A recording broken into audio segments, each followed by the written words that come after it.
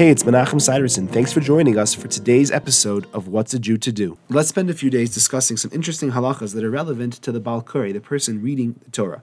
First of all, halacha puts a pretty big stress on choosing a qualified Bal Koreh. The Torah reading for the congregation is a heavy responsibility. Each word must be read with extreme accuracy, with the correct tune, and sometimes even the most minor change can alter the meaning of the word. Much skill and experience is necessary in order to present a correct rendition. In addition, you have to have a powerful voice to ensure that the entire congregation can hear the reading clearly.